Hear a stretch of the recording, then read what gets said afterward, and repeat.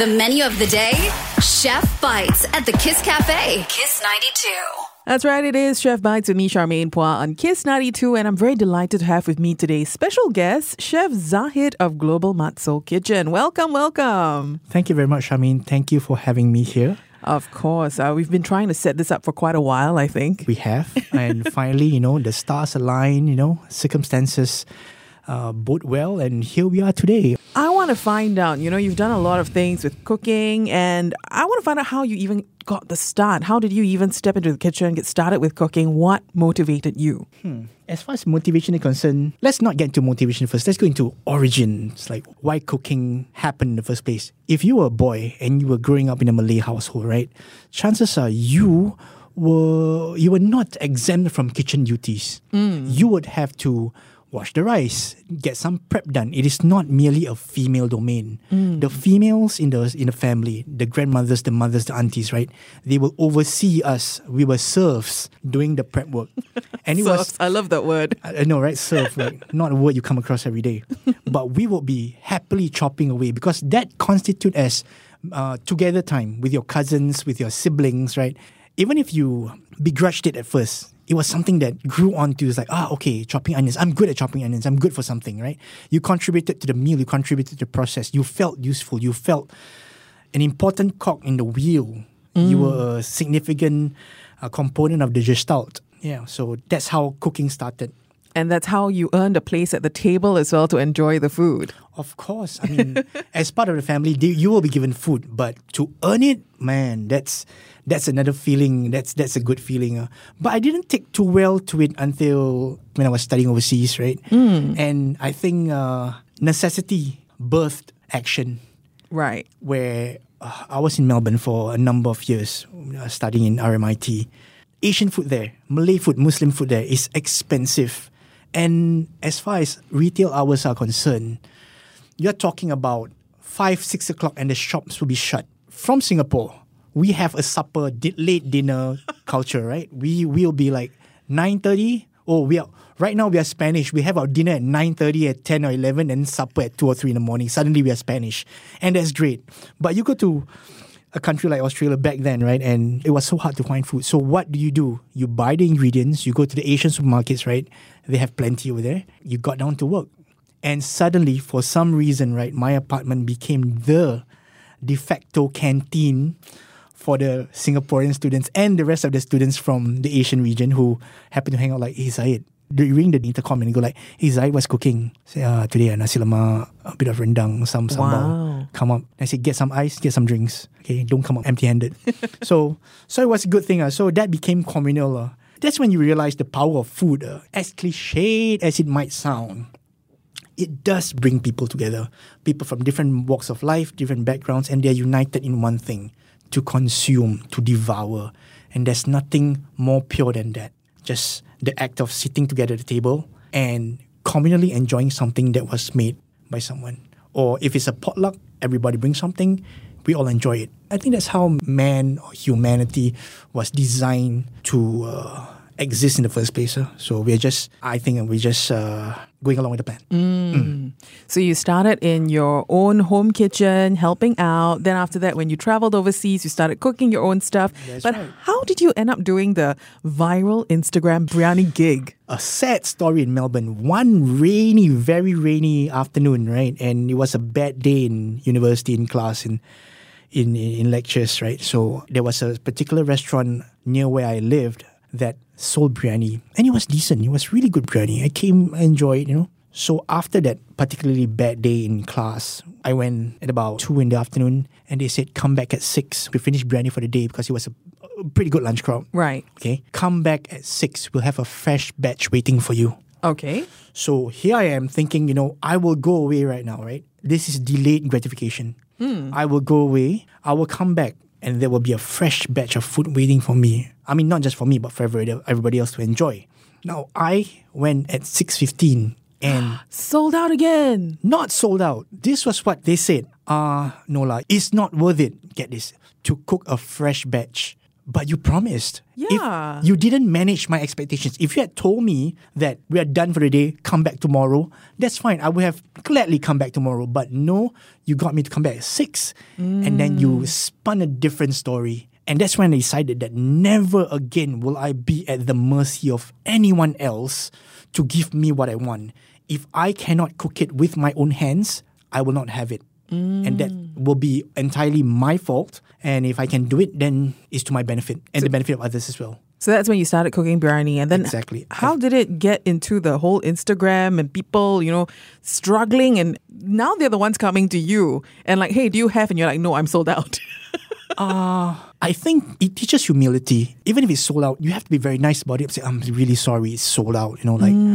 Come back, or I'll give them options. Say, I'm having something else within the week. We'll speak again. I promise. Okay, it's a promise I try to keep. But as far as how this whole Instagram thing started, so I started cooking for friends first for fun. I'm thinking like, yeah, I had a job back then. I was working as a bartender, as a mixologist. My God. So I was one of those fancy mixologist cocktail persons. So I did biryani at home just to humor myself, just to tell myself that this hand still could cook. So you made extra, you give away to friends, you give away to colleagues. That became the staff meal for like, hey, Zahid's cooking biryani. Or back then it was called Zach's cooking biryani. Oh, goodness me, right? Friends gave it to their parents, shared with their parents. And their parents went like, who's this? Where do you buy this from? How can I get more? Yeah, and apparently to their parents, right, it kind of like evoked a memory, a long lost memory, because according to almost all of them, it was a taste of the past. It was something that you cannot get anymore, which is kind of strange because I would like to think I'm young, girl, right? And I belong to this a kind of a modern generation and I didn't know what they were talking about. This recipe I kind of tweaked it from a dish that I had in Dubai, right? Came back. Okay, we will try to do this. We'll try to make this work.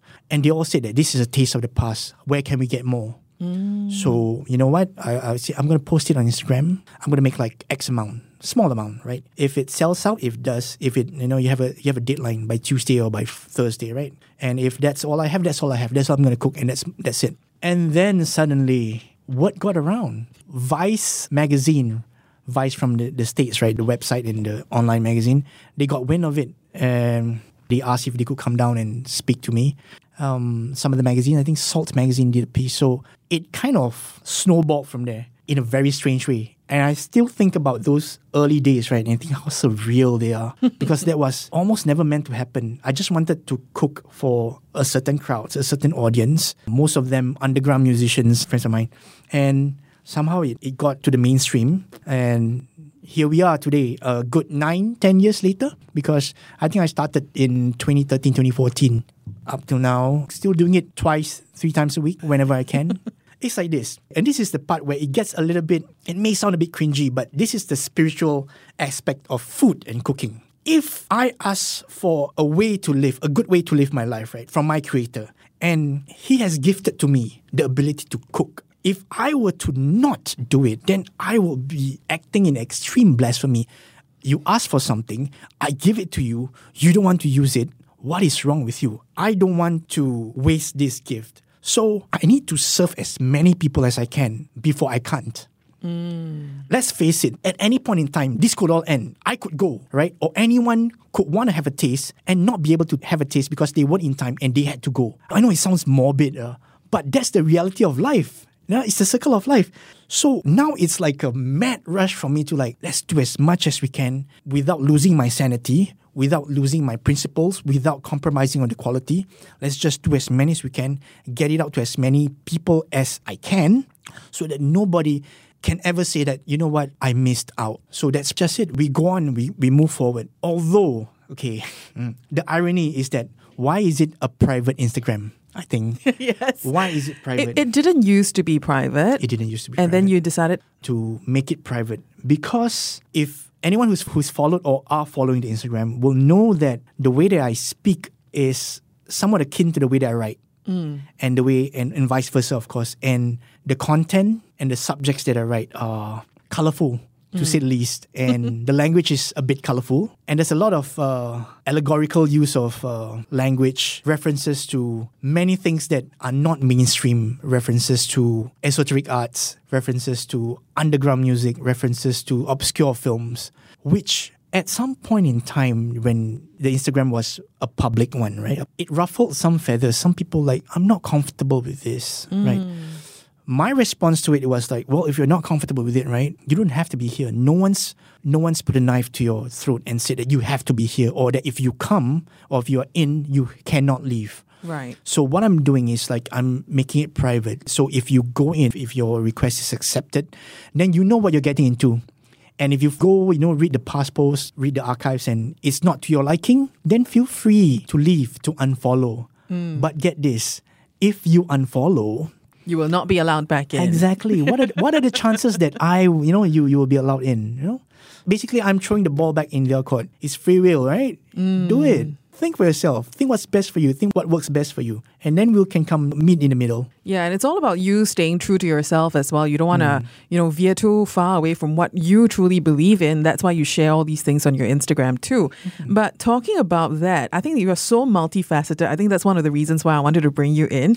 You have many interesting hobbies, and one of it is lion dance. How did you even get started on that? The neighborhood I live in is Aljunied Crescent. Aljunied Crescent, for those who do not know, is located somewhere just off Paya Lebar in Kallang, in a very strange spot where it is by itself.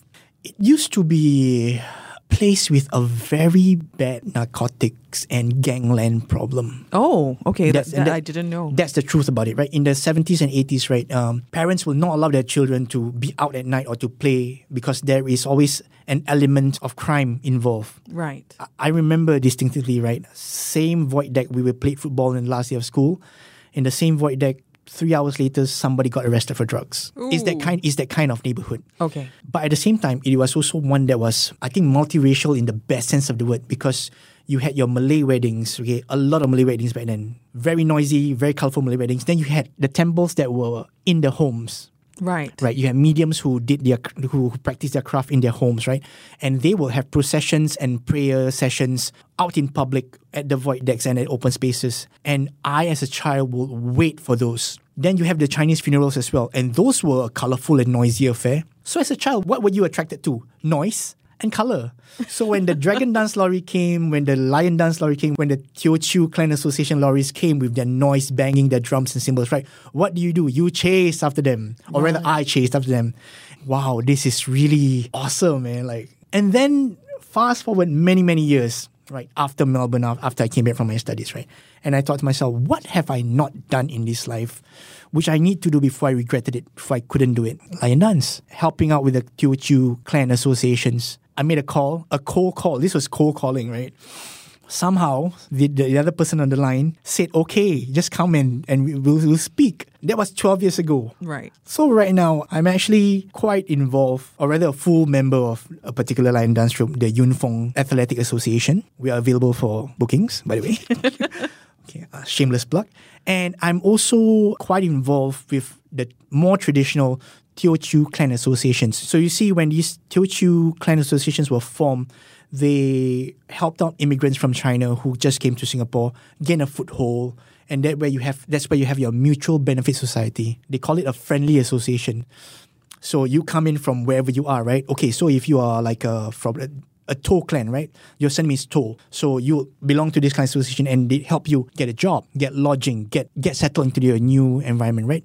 And from then on, you help other immigrants come in. So that was the background of those Teochew clan associations. So when they had funerals, what do? They help with funeral arrangements, they help with performances, prayers, and last rites. So some of these last rites involve a drum and cymbal troupe with big head dolls that were entertaining not just the living but also the dead. Yeah, so that's what I'm involved in. And I know it's archaic and it's weird. It's so weird, right?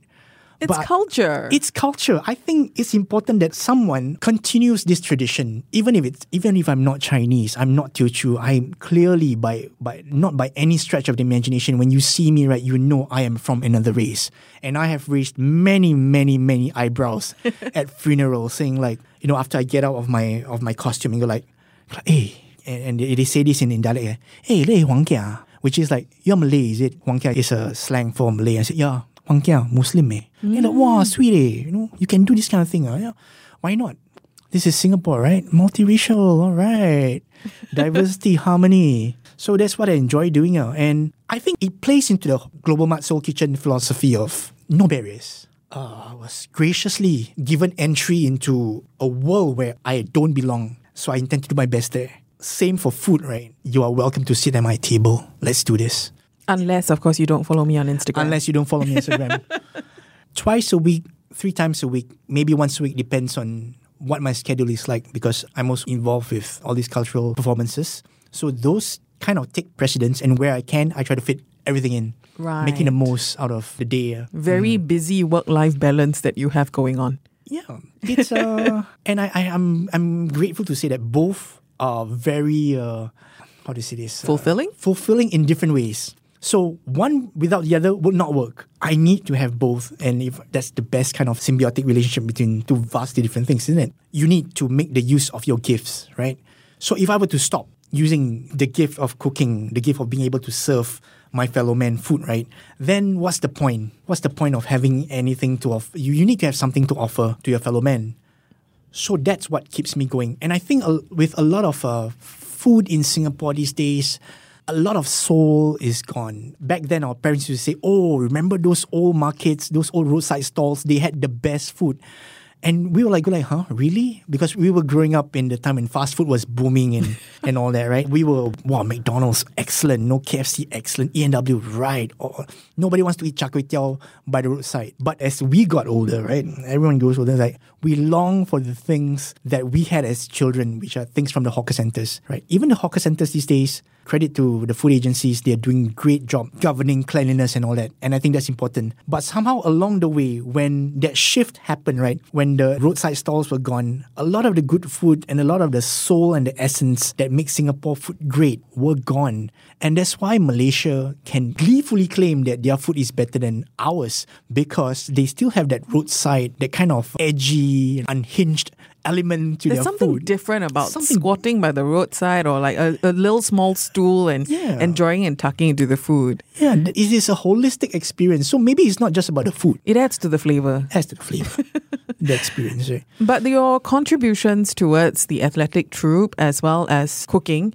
I guess that's why you haven't decided to set up a brick and mortar place to do it on a daily basis, your biryani? As silly as this may sound, I think if I were to set up a brick and mortar and sell biryani as a concept where I make X number and you come and you just buy, right? I think the magic is gone. I think the magic, the whole coming together. The reason why I make people come to my neighborhood and collect it, and I don't allow third-party couriers to handle the food unless there are extreme extenuating circumstances and you are a previous customer who I've met and have had interaction with. There was this lady that broke her leg. Had an operation on the day itself, and I said, like, don't worry about it, I'll sort it out for you. I got someone to deliver it for her. But under most circumstances, I don't allow it. Why? Because I want people to get out of their comfort zones, where they are, where they live. And I'm very, very thankful and grateful that a lot of my customers, I think they come from good, comfortable, middle class, upper middle class backgrounds, and I'm happy for them. And I'm grateful that they come and support a small independent project like mine. But at the same time, I want them to leave their gated communities, their condominiums, their landed property, their comfort zones. Come and see where I live, man. And enjoy the flavor of the place, the neighborhood. Place, because the place itself, if I didn't grow up in Aljunied Crescent, I don't think I would have the wherewithal or the little nuances to commit to this project or to do it in such a performative way. I would not. So when you come and you get the food, right, you're just not getting the food, you're enjoying what it is and paying tribute to what made the food what it is. And that's it. I want them to come together to a certain place. If you were to do it in a brick and mortar, right, it's a shop. It has retail hours, right? It's governed by laws and whatnot. And I'm not so keen on that. I like the whole fringe nature of the project. And it is fringe. I mean, what I write about, what I talk about is fringe. Who in their right mind will want to do something as complicated, time-consuming, and not as cost-effective as biryani? They want to do something cheaper, right? But biryani is, I remember it being the food that people got together and ate. So I want that, even if it's to my fiscal detriment. Even if it hurts my pockets, I don't mind. I'm just going to do it as much as I can for as long as I can. So that's what keeps me going. I mean, I want to get back to the time. There is always a magical time in our heads, in our memories where you want to evoke things from the past, right? I'm trying to get it. I'm trying to regain that sense of magic. And I just hope that everyone that comes and eats also has that sense of magic or that eureka moment as this is something special. I can only hope. How many different types of magic do you serve, by the way? Mutton, we have chicken. The honey chicken, which is like honey sambal and chicken thighs with rice, and there's mutton fat masala and rice, and it's all cooked in one pot. So that's a punch to the face, a flavor bomb itself. Then I have a very special vegan variety, which does not have ghee, no yogurt. So a lot of people say like, hey, you know what? It's impossible to do a vegan biryani. It's going to taste like it's lacking something. Well, I would like to throw it out here that if there's any biryani of mine that you should try the vegan one, because it is my absolute favorite and the one which every time I make, I will squirrel away some for myself. The rest I don't care too much about. It's okay. But the vegan one is really special. Then there's a stingray, which is my take on a fish biryani. With fish, you have bones. The last thing you want when eating like nice rice and spice, right, is to have a bone lodge in your throat. What's the solution here? Stingray. We Singaporeans are big on sambal stingray, right? So why not have like bigger chunks of stingray in the biryani itself? So far, it's worked its magic. And then more recently, I've come up with varieties of coconut rice. It's coconut rice in two versions. The OG version comes with scrambled brunch-style scrambled eggs. Okay. Oh, but Asian brunch-style scrambled eggs, right? And it comes with spiced fried chicken and a sambal that takes about maybe 11 hours to make. 11 hours to make. So that sambal is not vegan. It has some animal fat in it and some other goodness in it. And it's reminiscent of an Indo-Chinese style. A Thai from Cambodia. It evokes flavors of Cambodia, Thailand, maybe a bit of Vietnam, a bit of Laos. So it has that brown in a very Southeast Asian kind of way. Okay. Yeah, like it tastes distinctly Malay, but it also tastes Malaysian, it also tastes Thai. Well, what is it? So that's one variety. The most recent variety is one that comes with chicken rendang, onsen egg, and a sambal keluak. For all of you who do not know what keluak is, right? Keluak is pangium or black nut. It's a kind of a toxic fruit. You have to cook it right. If not, it's going to be toxic, right? Process it right first, or else it kill you. So keluak itself has a very distinct dark chocolatey kind of like a acrid or pungent taste, pungent smell. So in order to tame it, right, you need to know how to work with it. So I've incorporated that into the sambal. Due to the most insane reception of that sambal, right, I've been prodded enough to make more of it and bottle it and sell it. Nice. And this is the part where am I gonna get my hands on this sambal keluak? Oh my gosh. This is black gold. This is for you. It's bottled today. Oh, and it's warm as well. I know. It's got a shelf life of 5 to 7 days out in the open, but once it's open, you have to keep it refrigerated. Okay. But I'm hoping that I will finish it in one sitting, is it? I think the general feeling is that people like, what 5 to 7 days? If it lasts 5 to 7 hours. 5 to 7 hours, then we are lucky, right? 5 to 7 minutes is a stretch, but 5 to 7 hours, I think okay. Yeah.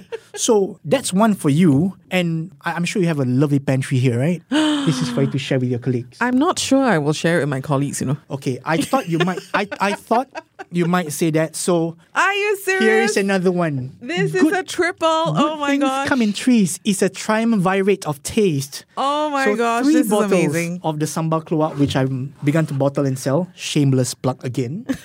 And it's also via your Instagram, via my right? Instagram. So it's happening right now. It's happening as we speak. More of that will happen in the future. But of course, you're going to drop this at surprise moments. You only have a certain number of hours in a day to do all the things that you do. So you're going to make this by batch or? I'm going to make this by batch and it will be dispensed out. As and when. So we have to follow the Instagram very closely. So basically what I did with the most recent version of the nasi lemak, right, was to use it as a testing ground for just how acceptable or how viable will this sambal project be? Because I've always wanted to offer something that's from my heritage. Yeah. It's like the concept of narcotics. Huh? Right. Okay, I was in a rough neighborhood, right? So I understand how this works. Your market is one who will wither and die. So you need a captive audience and you need to regenerate new users. How do you do that? But it's illegal to promote or market, right? So what they always do is they'll give you, hey, want to try something? Want to try something? They give it to you for free. This is what you're doing with me and 3 jars of this, right? So with nasi lemak, it's the same. I'll give you what is enough for you to enjoy the nasi lemak, the coconut rice. The first hit is free. The next one will cost you. Right. So if you want additionals. Exactly. Again, that relates to narcotics. I'm going to give you something and I know you'll enjoy it. You get the high and you go like, oh, that was amazing. I want to do it again. Can I have some more? Oh, this one is going to cost you X amount of dollars. Right. Then you get hooked and then you go down that path. So with the same concept in mind, this is how I do my sambal. Okay. I know it's dodgy. Have you put a price tag onto the sambal yet? Yes, I have. I have to say hello to LT, who bugged me enough just before Christmas because she wanted a private bottling. I want a private bottling of 10. I don't care how many you do, but I want just for me 10. I'm like, you know what? I'm not going to do 10. I'm going to do a whole bunch. And I'm just going to start. So I started on Christmas Eve. So it's $12 for a 250 milliliter bottle. Right now, the labeling is kind of rudimentary because there's only one product, but you're going to venture into doing more products in the future, I'm sure. Of course. So that's, 2024. Exciting. Apparently, my rendang is also rated. I'm not sure. Everything you make is rated, please. No? I wouldn't go as far as to say that. I remember, what was that? It was a pineapple. That. The equivalent of crack. Everyone who said it says this is crack. And they ask me, why do you give in such small amounts? Yes. That was my only complaint. Do you want to know why it is good? You say it's good, right? But do you want to know why it is good? Why? That pineapple, that small portion of pineapple. You want to know why it is good? Because I give you a small amount. Do you also want to know why I give you a small amount? Because at some point in time, you're going to start bottling it. No, because it is good. I give you a small amount because it is good. This is a vicious cycle. Exactly. And because I know it's good, I give you a small amount. So it's an Ouroboros. It's a snake eating its own tail, which relates back to my logo, which is a serpent eating its own tail, always regenerative, always rebirth, death, destruction, rebirth, death, destruction, rebirth, life. So I see. So you've all fallen under the influence. Thank you for your support. Because you've been doing this for about 10 years, what is that one thing that's troubled you? Why are there only 24 hours in a day?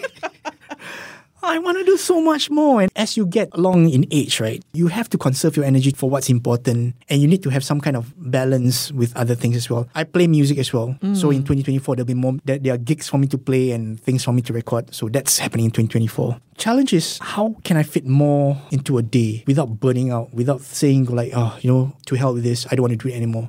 You need to walk that line where you don't become bored with what you do. And I think the other challenge is, how do I do this before time runs out for me or for anyone else? We have to keep going. So it's all a matter of time. There's also how to not get co-opted into the mainstream. I know this is ironic as well because I'm on Kiss 92 FM talking to radio presenter Charmaine Poa, and this is going live to all of you, on national radio.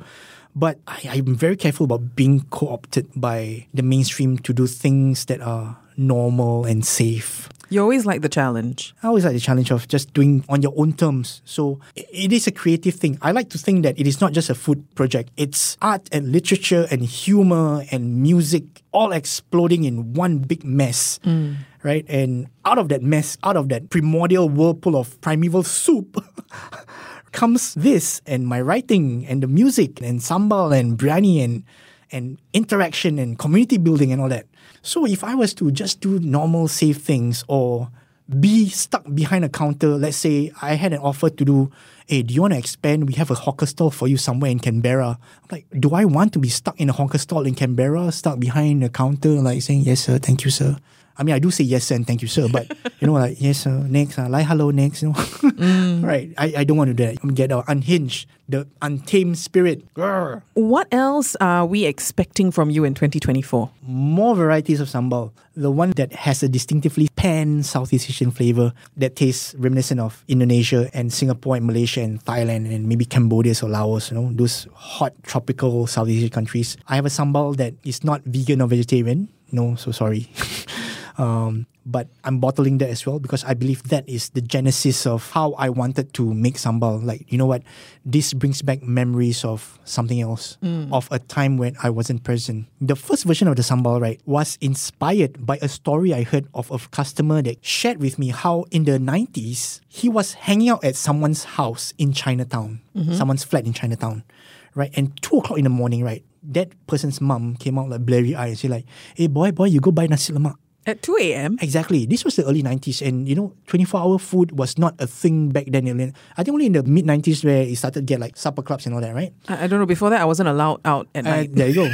Too young.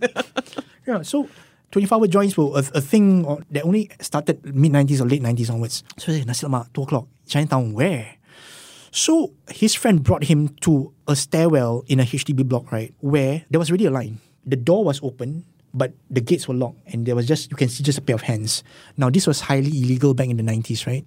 So everybody who was in that line, right, was in cahoots and an accomplice, which is fine. So they knew what they were getting into, they were getting themselves into, and they were okay with it. So what was going on was that there was this Thai, and I'm not sure if I'm using the right term for it, so please don't cancel me. It was a transvestite, a lady boy, a person who was transitioning. And I think in Thai culture, that's something that's accepted and very normal, right? So I think she was working in retail or had a retail shop in the day. And at night, she sold this fantastic coconut rice done her style. Now, I've never had it. I'm listening to this story and I'm intrigued. Like, wow, this was counterculture before counterculture was counterculture. That this lady did not give a damn, just did whatever she wanted to. And the way that he described to me, right, that nasi lemak that he had that night was something that he would never ever have again, because it was just, the sambal was just out of this world. It immediately evoked Thailand. It immediately evoked Southeast Asia. Now me, I'm hearing this and I'm thinking like, how can I be a part of this magic? So I'm trying to channel the ether, taking vibrations from the universe, channeling that story into this sambal which I'm making. Credit to him for sharing. And I've shared that with other people, shared the sambal, and they go like, dude, this is something else, man. What is this? How have I not had a sambal like this before? So did you ever give it back to him and let him try the recipe? I've not had a chance to, because he's moved to Melbourne. I await the day that he's back here, and I think that's why I want to make this sambal in batches so that it's readily available at most times. So when he comes back, he doesn't have to wait for me to cook the original version of nasi lemak that I did. He can just have it. I'm saying like, thank you. This is my gratitude, and I hope that you tasting it again will evoke the same kind of magic. It's always about the magic. It's always about the magic. Yeah, so I want to bottle that. I want to bottle rendang. So if you are craving for rendang burger, right? Have a burger, slap on the rendang sauce, heat it up. Hey, you're good. You don't have to wait for National Day for a particular fast food company to come up with your promotional items to have a rendang burger. You can have it anytime you want. Courtesy of Global Mart Soul Kitchen's rendang sauce, which will be available to you very soon via Instagram in the coming months of 2024. Thank you. So that's why you got to follow him, Global Mart Soul Kitchen on Instagram. I also want to find out, talking about magic, which stall or hawker or cafe or restaurant shares that magic with you? Do you have a food recommendation? Oh, yes, I do. Okay, but before I go into that, a lot of the places which I thought had that kind of magic where you will kiss the hands of whoever cooked your food, right? They have closed down. Oh, they have closed down. I don't know how many among you knew or remember about this restaurant along Upper East Coast Road called Mas Ayu. Yes, I know exactly where there is. You know where it is? You've had the food, right? Next to that furniture shop. Exactly, the antique shop. Yes. Right? That was amazing. Their lontong goreng was crazy good. Then they had their spiced fried chicken, which was the kind of fried chicken that you have in a Malay home, but it was freshly fried, right? And then you have your equivalent of your Malay tata. Oh, and they were so good. Sometime in 2018 or 2019, they just closed down. Apparently, they lost their lease. So that's sad. That's gone. They never moved anywhere else. They never moved. And any attempt to reach out to whoever remembers them or whoever knows where they are, right, ended in dead end. So if any one of you knows where the cooks or the bosses of Mas Ayu have gone to, please send me a text, because we are in desperate need of that kind of magic. Yeah, drop us a WhatsApp, 88550 So what I do these days, right, I have to wake up really, really early in the morning. No amount of enjoyment or, of joy is worth it if there is no sacrifice to be made. So I wake up very, very early in the morning. I'm talking about 4:35, just so that I can book a ride and go to this particular place in Brickworks in Alexandra. ABC Brickworks Market. Yes. Okay, what's there at 4:30? 4:30, they're just starting to set up. By 5:30, 5:45, 6, right, there will be a full spread at this particular shop called Nusantara. The signage is spelled Nusa, and an ampersand, which is a N symbol, right? Tara. So if you didn't know any better, you say it's Nusa and Tara. Right. But the word Nusantara itself is Nusantara, right? Means archipelago. And this lady, she's legit Indonesian, permanent resident right now. She cooks amazing, I won't say nasi padang, but nasi campur, which is mixed rice with all the accoutrements and the gravies and all that.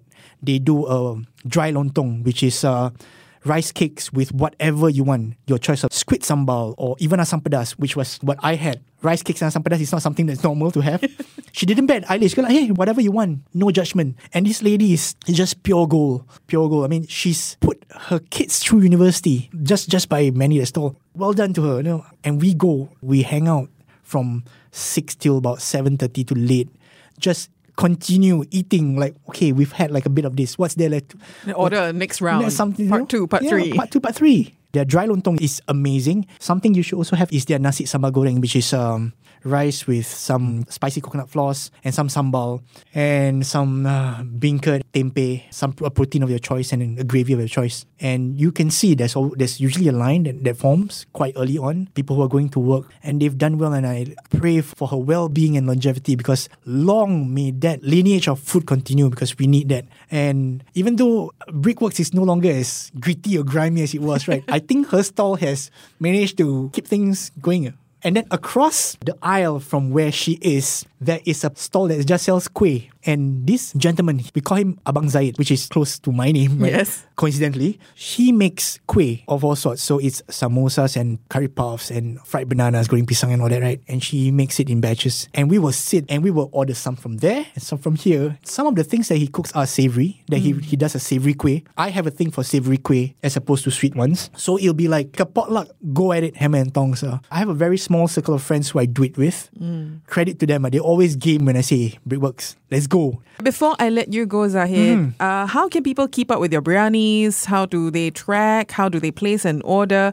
And is there a pattern to your madness in terms of like 3 times a week, once a week? If I have a drop and I have something else to do in the day, right, I try to get both of them to work. But more often than not, I try to do it twice a week at the very least. So people have something to look forward to in the middle of the week, or on Friday when the weekend starts, or on Sunday. You've had the weekend, right? And then the impending existentialist dread of Monday starts to creep up on you when the shadows get long in the day, right? You know, like, oh God, I gotta go to work again tomorrow morning.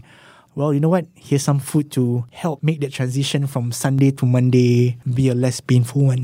And you usually push it out as a post or on Insta stories? Both. As and when, whatever you feel like. As and when. I don't think there's a method to my madness. I know when some people are expecting something. But again, it's I have a very fluid and flexible schedule that is subject to changes all the time. So I will try my best to accommodate everyone and serve everyone. But all things being said, you should try to follow me on Instagram at Global Mart Soul Kitchen. That's one word, Global Mart Soul Kitchen. Set your notifications on. Now, I'm sure a lot of them, sometimes I do some rant pieces where I rant about me not being able to get sneakers.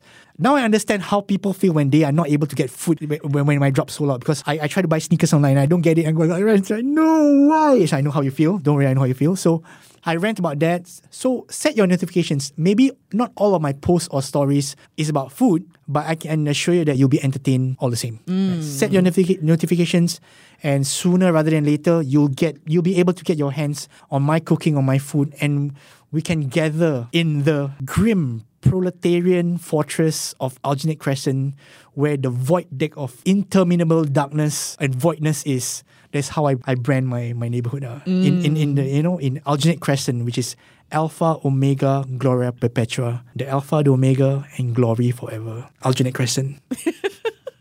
I love it. Thank you so much for your time today, Zahid. Thank you, Charmaine, for having me.